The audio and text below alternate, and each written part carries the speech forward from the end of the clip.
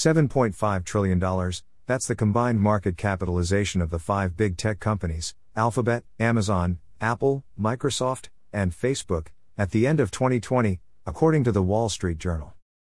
If these 5 big tech companies were a country, it would have been the world's third largest economy, just behind the United States, 2019 nominal GDP in current US dollars, $21.43 trillion, and China, 2019 nominal GDP in current US dollars, $14.34 trillion. As the world seems to realize that the big tech is getting too powerful, governments worldwide, though with varied motivation, are preparing to rein it with urgency and effectiveness. European Union is leading the way with even more stringent laws to regulate the big tech after implementing GDPR in 2018. Adoption of the law would hold big tech companies accountable for data practices and anti-competitive behavior. Noncompliance with the proposed law would result in hefty fines of up to 6% to 10% of the global revenue and possible breakups. Antitrust and content moderation are 2 areas where big tech is the most vulnerable.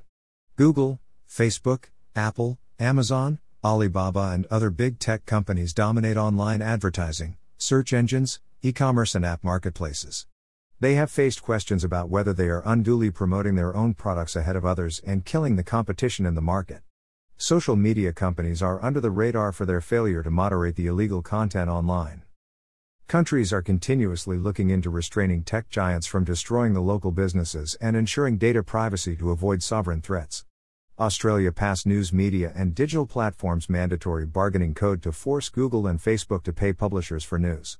India's new intermediary liability rules mandate social media companies with over 5 million users in India to enable traceability of end-to-end encrypted messages and establish local setup to deal with law enforcement and user grievances.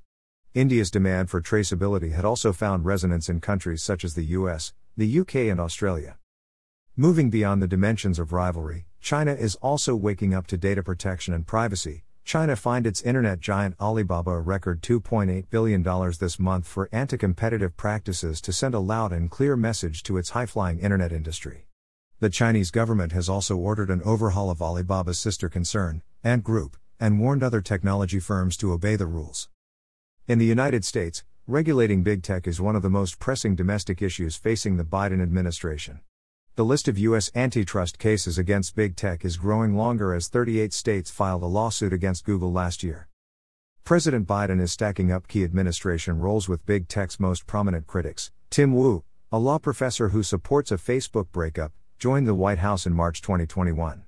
Another distinguished law professor, Lina Khan, who has been influential on tech antitrust, was nominated to a seat on the Federal Trade Commission.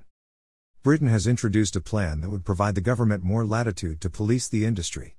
Russia's federal censor, Roskomnadzor, RKN, has recently announced that it's now throttling local Twitter traffic in response to the Twitter's refusal to remove certain illegal content, supposedly including incitements to suicide, extremist materials, information about narcotics, and child pornography.